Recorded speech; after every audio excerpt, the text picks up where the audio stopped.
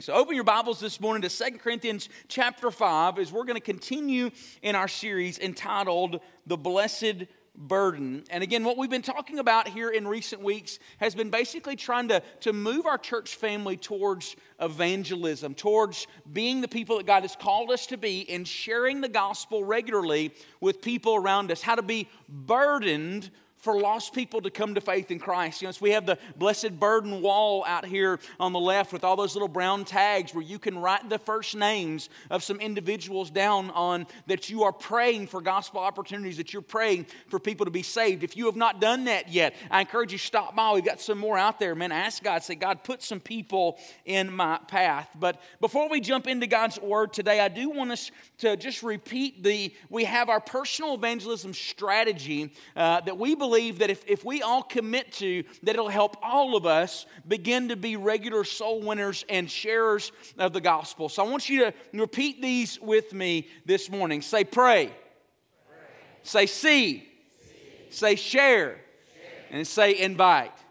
This is our personal evangelism strategy. First, that we are people who pray. That we get up in the mornings and we pray, oh God, I pray you'd put somebody in my path that doesn't know Jesus. I pray you'd give me the boldness to share, and I pray that we get to see people come to faith in Christ. Then you see, say, God, help me to see the people around me, not just as my neighbors, my coworkers, or my classmates. Help me to see their spiritual condition and see them as people that you've put in my path for your name and glory, that ultimately I can talk with them about Jesus. Then share.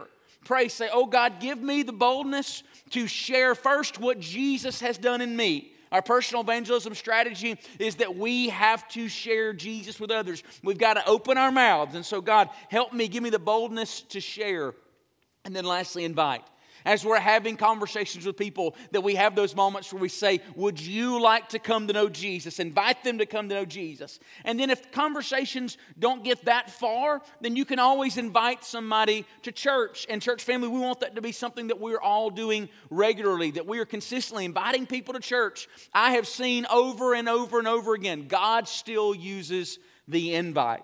God uses those moments. Maybe you were invited this morning. What we believe today is that your invitation to come to Enon was not physical only, that it was spiritual, that God used an individual to draw you here, that you could hear His Word and have an interaction with Him today. So church family, we are excited about this strategy. But this morning, we're going to look at 2 Corinthians chapter 5, which has been our guide on this journey. 2 weeks ago, we talked about from 2 Corinthians 5:18 how all of us who are followers of Jesus, how we have been called to go and share the gospel with other people. 5:18 says this, for God who reconciled Himself through us, who reconciled us to Himself through Christ, and gave to us the ministry of reconciliation. Basically, we talked about how if you are a follower of Jesus, that all of us have then been called to go and tell other people about Jesus. The message of Jesus came to you on its way to someone else. Is that there's no just few people that go and tell other people about Jesus. Every Christian is intended to be a proclaimer of Jesus. Last week, we talked about the great urgency that we have in telling other people about Jesus. We looked at 2 Corinthians 5, 10, and 11 that talks about how one day we will all stand before the judgment seat of Christ, including Christians, to give an account of what we've done. And one of the greatest things that we can do for Jesus is to tell other people about Him and how that should move us to tell other people about Him. But then also in verse 11 where it says, therefore knowing the terror of the Lord, or the fear of the Lord, we persuade men.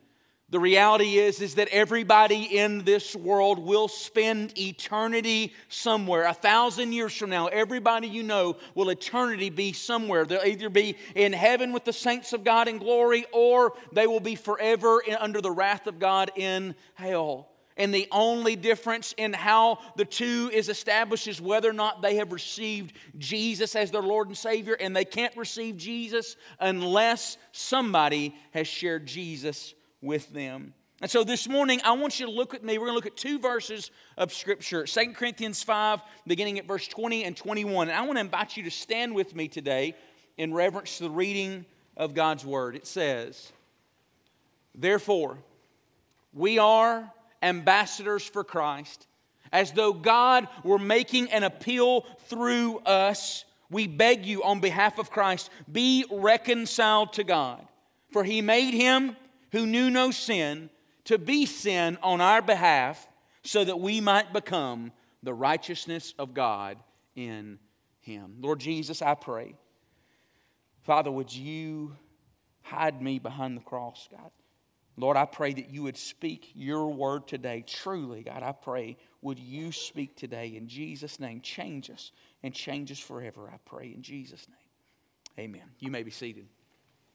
Now, church family, I'm going to confess to you that this morning I had all intentions initially to preach a different message to you today. In fact, I worked on it on Monday some, and then I came in and today was supposed to be some practical ways of how to share the gospel, how to get in gospel conversations, how to put yourself in situations around lost people. What does it look like? What message? What do you need to tell people when you're going to tell people about Jesus? Some very practical things. And I have all intentions now of doing that next Sunday. But as I came in here on Tuesday morning, one of the things that we do with our staff is that we challenge our staff is that part of their work day, every day, all of our ministers, is that they are to set aside an hour to spend with Jesus. Not for their own personal walk with God. They do that before they come to work. But an hour to spend with the Lord, just simply praying and interceding on this church and on the direction that they spend as far as in ministry. And as I was in here Tuesday morning and I was praying the Lord about this Sunday, asking God, saying, God, give us, I pray that you would create that culture of evangelism around us. God, give us a sense of urgency to go and tell other people about Jesus. And I started to pray about this Sunday's message. And I really sensed from the Holy Spirit that He said, Zach, stop. Stop. You can't preach that message this Sunday. You can't preach the practical tools for people to go out and use to go share the gospel with people. And the reality was, I felt like the Holy Spirit said, because we're not ready for that. Because right now, that would fall on deaf ears. Essentially, what the Lord spoke in my heart is that if we were to come in today and give a bunch of practical tools for people to go out how to share the gospel, it would not be useful today. Because for many of us in this room, if not the majority of us, we haven't fully committed yet to that's how we're going to live. We haven't fully committed yet that we're going to change the way that we live. That we're going to see the people around us. We're going to see our neighbors and our coworkers. That we're going to pray and share, and we're going to see and invite. That we're going to live that way. That we're going to live with Jesus on our mouths, and we're going to live differently. That we're not there yet. And as I started to wrestle with the Lord about that and pray, I sensed the Lord speak to me. It's not that we don't know that that's what we're supposed to do. I believe the reality is that every one of us here at Eden Baptist Church is that we know that as Christians that we're supposed to go tell people about Jesus. Can I get some holy head nods this morning? We know that's what we're supposed to do here today. Most of us in this room, you could quote the Great Commission from Matthew chapter 28. Most of us in this room, we know what Acts chapter 1 verse 8 says, that we're to be witnesses in Jerusalem, Judea, and Samaria, and to the uttermost parts of the earth. We know foundationally that this little light of mine, I'm going to let it shine. We know those things. And the reality is that we know those things. Last year, for most of us, we knew those things 2 years ago, but we're not living that way. And before we can just give practical helps in how to do that, that's not where we need to begin. We need something to change within us. We need a moment of commitment. We need a moment to answer God's call. And so the Lord changed my message this morning, and the title of our text today is Answering God's Call to Go. And friends, my prayer for our message this morning is that God would do something real in our souls today. That God would change us this morning in a way that we cannot help but say, oh Lord, I will go. I will tell people about Jesus, and I'll actually live it out.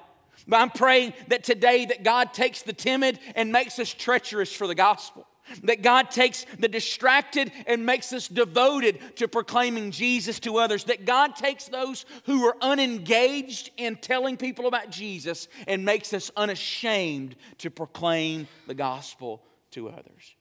And so this morning, I want to give you two truths that I believe can help us to know how to answer that call. And at the end of our message today, I'm going to give you a very practical way that you can actually answer God's call today. And I believe we need that this morning.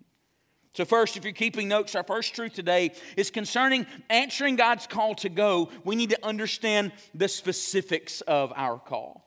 And the specifics of our call come from verse 20. And it starts off here where Paul uses a word that is only used in one other place in the New Testament, the book of Ephesians. And Paul was the one who used it there. And it is the word ambassador. Look there in verse 20. Paul says, therefore, we are ambassadors for Christ. Now, what we need to remember here today is that he's obviously using that term ambassador to help illustrate to us how we are supposed to be a people who share the gospel with others. And this is the reason why. Remember the therefore question. Anytime you see a therefore, ask yourself, what's the therefore? Well, if you go just before this moment, we see that Paul is talking about how we have been given the ministry of reconciliation. He's talking about how God has called us to go and bring the word of reconciliation, tell people how to come to know Jesus. And then right after that, he says, we beg you, therefore, on behalf of Christ, be reconciled to God. So just before this and just after this, he's talking about being a soul winner, telling people about Jesus. And so as he talks about ambassador, he's talking about it from an essence of what that looks like to help us be a people who tell other people about Jesus. The word ambassador in the Greek actually means older or experienced, somebody who is wise.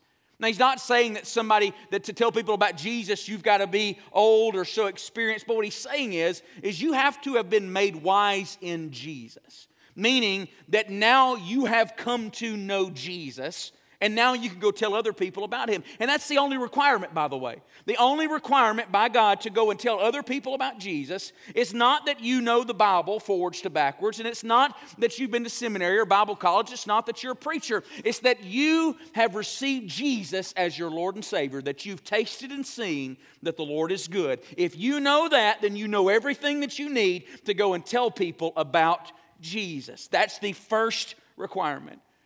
So Paul also, though, uses this picture, something that we would understand, the idea of an ambassador. You know, in Paul's day, an ambassador is very similar to what we see today in modern-day diplomats or statesmen, people who live in a foreign nation but who represent a king or a kingdom or president from another nation. And so the idea is that somebody is representing a king. They're representing somebody in authority. And again, that's very similar to us being those who are going to tell people about Jesus. We are representatives of Jesus to those who do not know him. Now, there's a lot of ways that our call as Christians parallels the responsibilities of those who serve in the office of ambassador or to kings or kingdoms. An ambassador to a king or a kingdom does not appoint himself, but is appointed by the person who is sending him. And he gives him a specific task or mission. The same is true for us as Christians. We don't appoint ourselves into the gospel ministry. We are chosen by Christ to be his followers. We are saved. And then once God has called us unto himself, then he is the one who sends us out. We saw this just a few weeks ago in 1 Peter chapter 2, verse 9. He says, but you are a chosen race, a royal priesthood, a holy nation, a people for God's own possession, that you might proclaim the excellencies of him who called you out of darkness and into his marvelous light. See, it starts off there is that you see the idea that God is the one who has appointed us. God is the one who has called us. If you know Jesus, he has chosen you. And then he is the one who sends you out. If you're a Christian today, the question is not, have you been called to share Jesus? But rather, have you answered that call? Also, an ambassador is often assigned to live and serve in a land that is not their home. The same should be true for us as Christians. As Christians, we should live and work in this world as though it is not our preference, because we're not living in the kingdom to where we are intended for. The same thing is true again in 1 Peter chapter 2, verse 11. Peter reminds Christians that we are to live as aliens and strangers. This is where sentiments that we've heard in the church over the years, things like we're to be in the world, but not of the world, come from. It's because we are to, yes, live and operate in this world, but as ambassadors, as missionaries for the glory of God, but we are looking to our home forever in heaven. And by the way, that's important in our evangelism. Because a lost and broken world today is not looking for something that loves this world because they know that this world is broken. A lost world is looking for something that's real, is looking for real hope. And as Christians, we've got it. It's not always going to be this way. And this is not our home. Also, an ambassador is to stay in constant communication with him who commissioned him so that he can represent him well. You see, an ambassador, if he's in a foreign country, if something happens in that nation or that country, and the president or the king hears about something that's going on in that nation, he needs to know what's going on. Well, what does he do? He picks up the phone and he calls his ambassador. He calls his man on the ground. The same is true for us today as followers of Jesus. We're to be those who are in regular communication, regular connection with God, so that ultimately we can serve Him well. Also, an ambassador is supposed to be somebody who lives differently than the world around them. They may go to a nation whose laws or whose customs or culture are different than where they come from. But they should stand apart. They should stand differently. And the same is true for us as Christians. The way that we live our lives should represent Christ. We should look different than the world around us. Martin Lloyd-Jones said, once speaking about this, he said, "To us is given the privilege and responsibility of being representatives of the Son of God in this world. We stand for Him. People judge Him by what they see in us, and they are perfectly entitled to do so because we are the ones through whom and in whom He is glorified." Church, we should see in our lives that the world is watching us. If we're to be soul winners, if we're to be those people who have answered God's call, you're saying, "Lord, my life matters for the glory of God." That's why being in regular connection and communication with Him matters.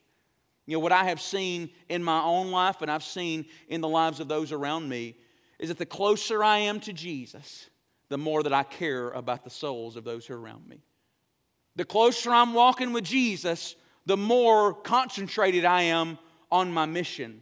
The same would be true for any ambassador serving a king or president. The closer that he is in connection with Him, he knows how he's supposed to live in this world. And then lastly, one of the last things an ambassador must do is to be readily available to the one who appointed him. If there are any tasks that needs to happen in that nation, the ambassador is going to call this person. They are ready and they are available. Church, in every movement of God in Scripture, every time we see God working and moving in any place in Scripture, we see that He is working through His vessels, to the people that He had in those situations, to His ambassadors. I love in Acts chapter 9, right after Saul, who is a murderer of Christians, comes, he sees Jesus on the road to Damascus, and he's blinded, and he goes to a house there. And the Bible says that Jesus appears to a disciple in Damascus named Ananias. It's the only time that we see this man in Scripture. And Jesus says to Ananias, "Go to the street called Straight and go pray for a man named Saul, for he is my chosen instruments among the Gentiles." And Ananias is like, "Lord, hey, I've heard about this guy. He's not friendly." But ultimately the Lord says go, and he gets up and he goes and he prays for him. He lays hands on him, and that Paul's eyes are open, and God ended up using him in an incredible way. Now God ended up making Saul, who would end up being Paul, the greatest missionary the world has ever known. But that launching pad moment happened when God found a man named Ananias in the city. He had an ambassador who was sitting on ready to go. Church family, when God is drawing your neighbor to Himself, will we be ready to be used by God? When God is working in the hearts of those students who are in your classroom, will you be ready to be His servants? When God has a church that needs to be pastored or planted in a community, will you be ready to go do it? Will you be there in your workplace and among those in your family? Will you be the ambassador? Because here's a promise. God is working in the lives of people, drawing him to himself. We see that in Scripture. God is always working to draw people to himself. Are we a people who are ready to go be his ambassadors?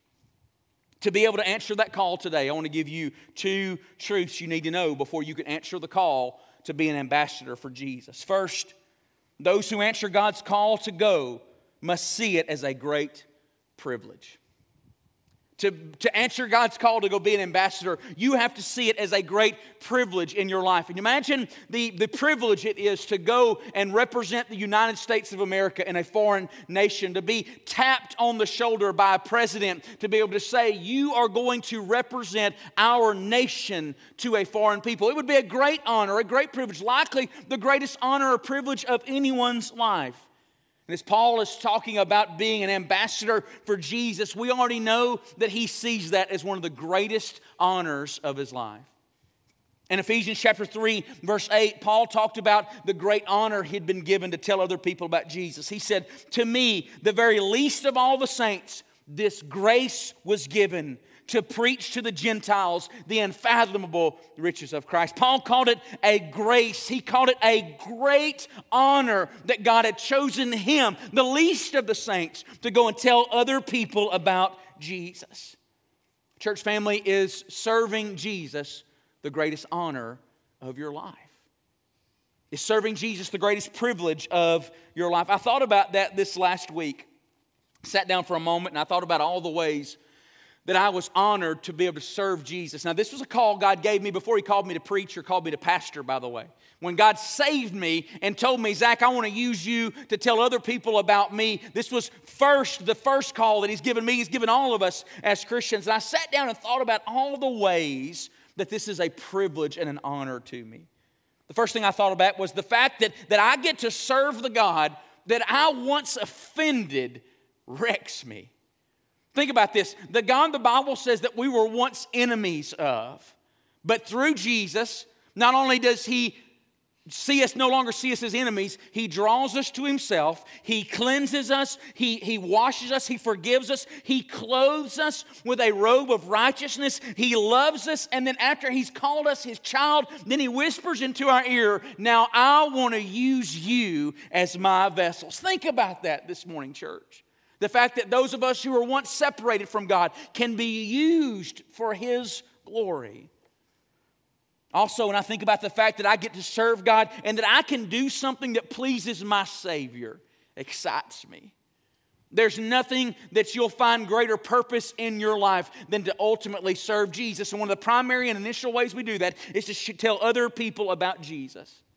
You know, one of the most important things to any son or any daughter is to hear their father say, I'm so proud of you.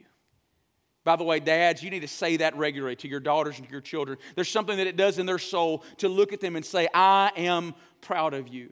And as a child of God, I know that telling other people about Jesus, whether they come to know Christ or whether they spit in my face, I can walk away from that and know that I have pleased my Savior. And there's nothing on this earth that is more exciting than to know that you're serving God. Just this last week when we did our Go Tell Tuesday, which we'll do that again the first Tuesday night coming up in September, where once a month we're going to try to rally our whole church family to go out and just bless our community. We were giving away some of those $100 gas cards to people who had signed up for them. And to be able to be on a doorstep for somebody and to bless them with something that they needed in that moment and then get to tell them about Jesus and pray for them. The people that were in my group, when we got back in the truck and we were on our way home, we stopped by Racetrack in Gardendale, got some ice cream because who doesn't like ice cream, you know? We got eating our ice cream and started talking about, there's just nothing better in this world. There's nothing that I feel more fulfilled in than when I'm serving Jesus. And church, that can be true for all of us who answer that call. The fact that I get to serve God and know that he will be with me to help me emboldens me. One of the main reasons that people don't see serving God as a privilege is not because they don't want to, because they're scared to death to do it on their own. The reality is that's the greatest promise of the Great Commission is that, lo, I will be with you even until the end of the age. That God's not going to leave you in it. That God will strengthen you in those moments. In 2 Timothy 4:17, when Paul was in a moment in preaching the gospel and all of his friends deserted him, this is what he said. I love this in verse 17. He said, "But the Lord stood with me and strengthened me." If you're willing to say, "Jesus, I will serve you. I will make it the greatest privilege and honor of my life," there will never be an endeavor you do for His name where He will not be with you. And then the fact that serving my God can lead to Him changing other people's lives for eternity amazes me. Think about that, church. You go out to your neighbor or to your classmates or to your coworkers and you begin to be somebody who consistently and regularly shares the gospel. There can be people one day in heaven that would not have been there because of you. Romans chapter 10 says this, so how will they hear without a preacher? How will they preach unless they're sent? How beautiful are the feet of those who bring the gospel of peace. Several years ago, when Kimberly and I were living in Arkansas, I had an opportunity to come back to this area and preach at a church in the Hayden area. And there was a guy that came up to me afterwards, and he and I graduated high school together. I had not seen him in years, and he was at this church, and I didn't even know that he was a Christian, and we got to spend some time together talking, and I started to leave, and he said, "Zach, I got to tell you one thing." And then he hugged me again. He said, "Zach, I just want to let you know that you shared the gospel with me in high school, and that's why I gave my life to Jesus." And I had no idea what he was talking about. Guys, this is before I was a pastor, before I was a preacher. I was just a young kid that loved Jesus. And he and I were in the choir together. And he told me a story how we sat on a bus seat together on the way home from a choir trip. And apparently I told him about Jesus, and he went home that evening and gave his life to Christ. I had no idea. Guys, think about that. God can use you for eternal purposes. You know, of all the things that we will do in our lives that won't matter, what are one of the things that you can do with your life that'll matter for all eternity? And that's telling people about Jesus. And then lastly, the fact that one day, even though everything that I have done for Jesus, I only did because He had the grace to save me, and He strengthened me, and He was with me. The Bible says that He will reward me for that, and that He will glorify me because of that. That I'll get to be glorified with Him. Romans chapter 8, verse 17 says, "If children, heirs also, heirs of God and fellow heirs with Christ." He's talking about those who were followers of Jesus. It says, "If indeed we suffer with Him," talking about serving Him, talking about sharing the gospel, being persecuted, doing the hard things for the kingdom. This is what it says. "If we suffer with Him, so we may also be glorified with Him." That idea of glorified is to be lifted high, to be honored. And we're going to be honored by Jesus for doing something that honestly we couldn't have done without Him anyway. I remember hearing Jerry Vines talk about this one time. He was invited to go to a state dinner at the White House when he was the president of the Southern Baptist Convention. I said that in the first service, and I said a state dinner, and people thought I said steak dinner. Hey, who wouldn't like going to steak dinner at the White House, you know? If I go to the White House, I hope it is a steak dinner. Anyway. But he was the president of the Southern Baptist Convention. This was during the Reagan administration. And they were preparing to enter into the grand hallway there, and they opened up the doors. They started playing Hail to the Chief. And then the announcer made the announcement, "Ladies and gentlemen, the President of the United States," and Ronald Reagan. And they started going, everybody was standing and clapping and clapping. And then right after him, they then announced also, "Ladies and gentlemen, Jerry Vines, President of the Southern Baptist Convention." And he was walking in too, and people were still clapping and cheering. And he said he was aware of two things in that moment. First thing he was aware is that nobody was really standing and clapping for him. Is that they were still standing and clapping because the president had just come through. But secondly, he said that he was aware that he was just getting to share in the glory of the president. That the president had gone in and he was just getting to come in on his coattails. And church family, that's what will happen in glory for all of us who tried to serve Him well. Yes, it is all about the glory of Jesus and all about His honor and His fame. But as Jesus is being glorified, those of us who have served Him in His strength, we get the privilege of coming in on His coattails and being glorified with Him. Think about that, church. Church family, I get the privilege today of so many different things. I am so privileged to be my wife's husband. I am so privileged to be my children's father. I'm so children to be my son, be my mother and my father's son. I'm privileged to be my brother's brother. I'm privileged to be so many different things. But church family, the greatest privilege in my life is that I get to serve Jesus. And that would be true this morning if I was not a pastor. I've told people this before. I don't know what God's will is forever for me. I don't know if it's always to pastor a church. I pray and believe it is. But I'll say this. Whether I'm a vocational pastor or not, I am always going to tell people about Jesus. It is the greatest privilege and honor of my life. And it is the greatest privilege and honor for all of those who are His ambassadors. So to answer His call, it needs to be a privilege. Secondly, to answer His call, you must see it as a call to proclamation. It is a call to go and tell people about Jesus. Notice there the second part of verse 20. It says, therefore we are His ambassadors for Christ. As though God were making an appeal through us, we beg you on behalf of Christ, be reconciled to God. You know, a lot of times when we talk about sharing the gospel, people can get it way confused and make it a whole lot of things that it's not. But let me give you very simply 3 things that it means to share the gospel. What it means to commit to be an ambassador for Jesus that's going to proclaim the gospel. First, you got to commit to speak. He says, therefore, he speaks about as though God were making an appeal through us. That you are willing to appeal to others, that God speaks through you. That's all you're committing to do. If you say, I'm going to be an ambassador for Jesus, I'm committing to speak. And I'm going to speak regularly and often the name of Jesus. And church family, He is worthy of us regularly and often proclaiming who He is. To walk into our classrooms and our workplaces and our families and our neighborhoods and to say, yes, Jesus is real and He's a real in me. And then secondly, you've got to commit to weep. Notice there he says, we beg you, be reconciled on behalf of Christ. Be reconciled to Christ.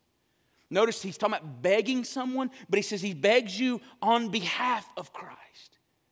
He's basically saying, I am going to love you and call for you in the same way that Jesus would. It's one thing to say that I love my neighbor. It's one thing to say that I'm praying for people to come to faith in Jesus. It's another thing to say I'm praying for them like Jesus is praying for them. I'm willing to weep and be burdened that people may come to know Jesus. Some of you in this room, I'm going to ask the question, have you ever truly wept for people to come to faith in Jesus? This is why we're doing the prayer wall out there. This is why we're asking you to write some names down and put them on that blessed burden wall, that your heart would be burdened for lost people. Church family, we're not going to get very far in evangelism if our souls are not burdened, if we're not weeping for people to come to faith in Jesus. We see this in the life of Apostle Paul in Acts chapter 20, verse 31. He's speaking to a church that he ministered to. He says, remembering that night and day for a period of 3 years, I did not cease to admonish each of you. He says, I'm admonishing you. I'm calling you to Jesus with tears. Some of you might say, Pastor Zach, I've got too much in my world going on. I cannot spare any emotional bandwidth. And sometimes we feel that way. I'm worried about everything. I'm worried about my kids. I don't have room to care that much about anybody else. Let me tell you what you do. You commit your life to the glory of Jesus, and as Acts chapter 1:19 says, He will enlarge your heart. God will give you more room in your heart to care about lost people than you've ever known. You know what ends up happening? Anytime God enlarges your heart, gives you more spiritual, emotional bandwidth, you'll just end up loving your family and everybody around you better anyway.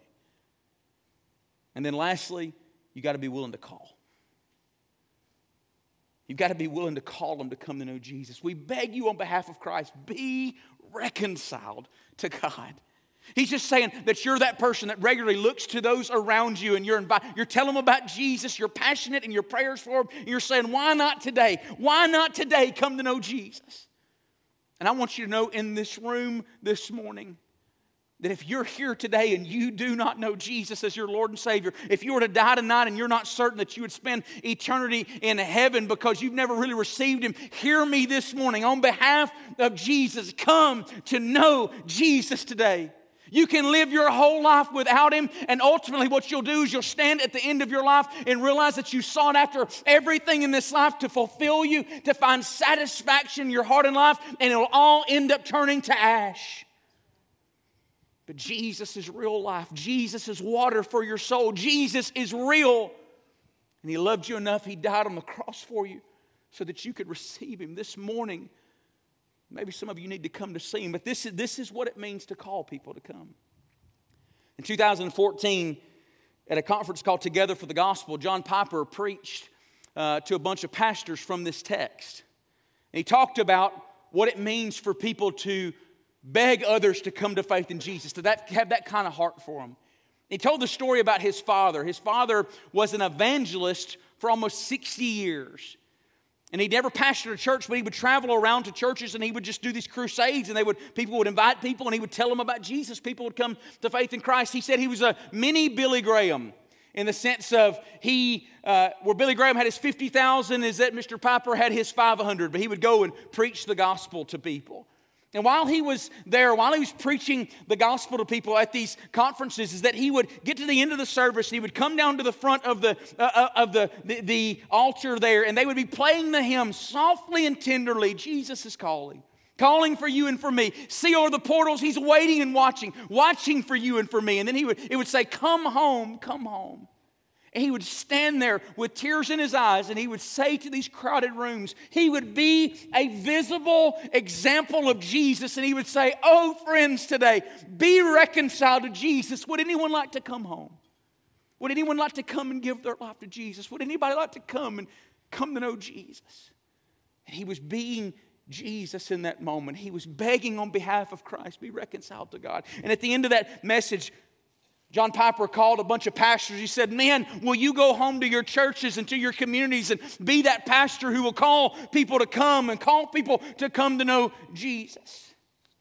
And this morning, I want to ask you, men and women of God, will you be those people who will stand in front of your offices, who will stand in front of your homes, who will stand in front of your neighborhoods, who will stand in front of your classrooms and the places that God gives you? And will you be the example of Jesus that says, come home, come to Jesus with brokenness and tears. He loves you. Come to Him. Church, this is how a community is changed. This is how we see our neighbors and coworkers and friends change with tears and brokenness and sincerity. We stand and say, come to Jesus. This is what it means to be an ambassador for Christ. It's the greatest privilege of your life, and that you're a consistent proclaimer of the gospel. Secondly, and very briefly this morning as we prepare to close, to answer God's call to go, we just need to understand the source of our call. Notice here in verse 21, Paul says he proclaims the gospel message. He said, for He made Him who knew no sin to be sin on our behalf, so that we might become the righteousness of God in Him. Let me say something to you this morning, church. If you would just memorize that verse of Scripture and you spent the rest of your life sharing that verse of Scripture with the world, it would not be a wasted life. This is the gospel in miniature here.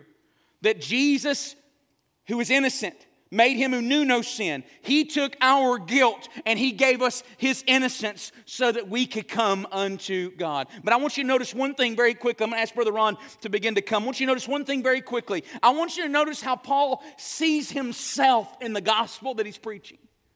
He uses some personal pronouns there in that. He's not talking about proclaiming a gospel that he doesn't know here. He says He made Him who knew no sin to be sin. Listen to this, on our behalf. So that we, he uses these personal terms because as Paul is preaching the gospel to other people, he's not telling people about a Savior. He's telling people about His Savior. He's telling people about His Jesus. See, Paul understood that sharing the gospel with other people, being an ambassador for Jesus, was not that he was a hireling. He was doing it to please the Savior who had saved him. You know, one of the greatest ways that you're going to consistently be somebody who will share the gospel with those around you is when you're doing it to please the Savior who saved you. Some of you know that I bought a house about 6 months ago and bought it from some church members here, Randy and Sandy Reese, and some of the best people in the world.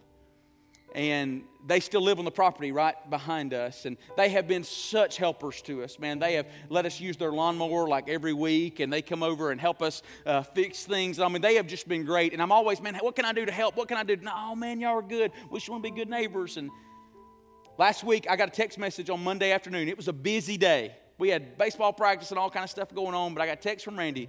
Said, hey, man, what do you got going on this evening? I need some help. Before I even called him back, I called Kimberly and I said, babe, we're got to adjust our schedule. I need you to step in here because Randy has asked for help. And she's like, okay, we got it, because we knew, hey, we got to do something to tell these folks thank you. And he had a section of his pasture, he has cows that needed to be barbed wired, and it had to happen that night. It had to be done. I've never put up barbed wire fence before, but I can work. You tell me and I'll go. So I was the guy who stretched barbed wire, and I nailed it, and he would stretch it. I would run with it, and I nailed it, and he would stretch it. And we kept working through the evening. It started getting dark, and we were not done yet. And I said, hey, Randy, we're there. Let's keep going. So Miss Sandy went and got us some headlamps. We're out there till about 10:30 at night, and we're stretching this fence, and we're finally put up this barbed wire fence. And when we're done, there's that good feeling that we finished it. And Randy looks at me and says, Zach, man, thank you so much for helping me. What can I do to say thank you to him? And immediately in that moment, it was so good for me to say, Randy, you don't have to thank me one bit at all. You've done so much for me. It is my joy to show up and help. Church family, you want to know one of the greatest reasons why we should go and tell other people about Jesus? Because one day you're going to stand before your King, who did everything for you, who hung and bled and died on a cross for you, who rose from the grave, who right now in our heartaches and moments, a minute ago, we got to pray for ministry moments. Man, how many times have us in this room who know Jesus, had Jesus just step right into our world in the middle of heartache and minister to us all the goodness that Jesus has given us. And one of the only calls that He gives us on this earth is to love Him and love our neighbors and go tell people about Jesus. How dare we look back at our Savior and say, God, I'm just too busy. I got too much going on. Not me. So church, this is where I want us to end this morning. I felt this in my soul. Again, before we can practically train one another, and if we try to do this, we need to receive it. We need to say, Jesus, I'm in. I am all in. I went to the Southern Baptist Convention a few months ago. Favorite parts of the Southern Baptist Convention every year is the International Mission Board commissioning service. They get all these missionaries that are about to go all over the world to go tell people about Jesus. Most of them, they can't share their full names. Share the name of the country they're going to because of security risk. And now, because of technology, because they're going to places where it's illegal to share the gospel, they can't even show their face anymore because of facial recognition software. And so they have to stand behind a curtain with a light behind them that just shows the silhouette of them. So these are families and individuals that they're going to different nations to go and tell people about Jesus, giving their lives. And one of the most encouraging and humbling things in the world is to see when the light would come on and you'd see the silhouette of a young couple, and they would say, my name is Jeff and Sally, and we're going to sub-Saharan Africa to go tell people about Jesus. And you know that they're stepping right into the middle of Muslim-controlled countries where it's completely dangerous and outlawed to share the gospel, but they're going. But the parts that'll really get you are the moments where they show the silhouette, and you see the silhouette of a husband and a wife, and you see them little small silhouettes next to them. Them babies that are going, there's children that are going with them, and they're saying, we are these names, and we are going to Southeast Asia. We're going to this place to go and share the gospel with people. And in those moments, after the commissioning moment is done, then everybody stands up and celebrates, and it is a worship that just brings the house down. Because in that moment, it's like us all saying back to Jesus, Jesus, you are worth it, oh Lord. This is what the Lord spoke in my heart this last week. We are no less called. And we need a commissioning moment this morning. So this is what I'm going to ask you to do. We talked about answering the call. If you know Jesus as your Lord and Savior, and you're committing to say, I will begin to pray, I'll begin to see, I'll begin to share, and I'll begin to invite. I will begin to share the gospel. I'm not going to be good at it. I'll figure it out at first. You're not committing to any of those things, but you're just committing to say, yes, I will do it. then what I want you to do here in just a few moments, I'm going to give you a moment to pray. When you're ready, you don't have to scream it or make some big show. I want you to stand up with your feet, or maybe a husband and wife, whole family stands up, and one of you say, we are this family, or you just say, I am Joe, or I'm Kimberly, I'm Zach. Say your name, and then say, I will go. That's it. Have a moment where you say your name and say, I will go. You say, man, that's public. That's a little too weird. Let me tell you what's going to happen. Some of you need to go to the doctor this week, and you'll be sitting in a waiting room with a bunch of people, and somebody's going to step in, and they're going to say, Mr. Reno, they're going to look around, and I'm going to say, no, that's me. And the reason why, because I'm at the doctor's office, I'm ready to feel better. I'm ready to see the doctor. I have no problem naming my name publicly when I have a sense of urgency that I got to get better. And we should have no reason whatsoever to not stand publicly and say our name, and for the glory of Jesus, because of the urgency within us, say, I will go. We need it this morning for our souls today. Some of you need it today. So this I'm going to invite you to do. I'm going to invite you to bow right there where you are. And again, listen, you can't go for a Savior you don't know. Maybe you don't know Jesus today. Right here in this moment, this is your moment to call out and say, Jesus, save me. I give my life to you. I give my life to you. Save me, oh God. Right there, you can do that. Right there where you are. If you ask Jesus to come into your heart and life right there, He'll save you. I'd love to meet with you after this service today. Tell you all about that. But when you're ready, I'm going to pray. Just stand up, say your name, and say, I will go. Let me pray for us. Father, I pray in Jesus' name. God, would you speak and genuinely call people today? God, may we have a moment before others, but most importantly, God, a moment before you where we respond. In Jesus' name, amen.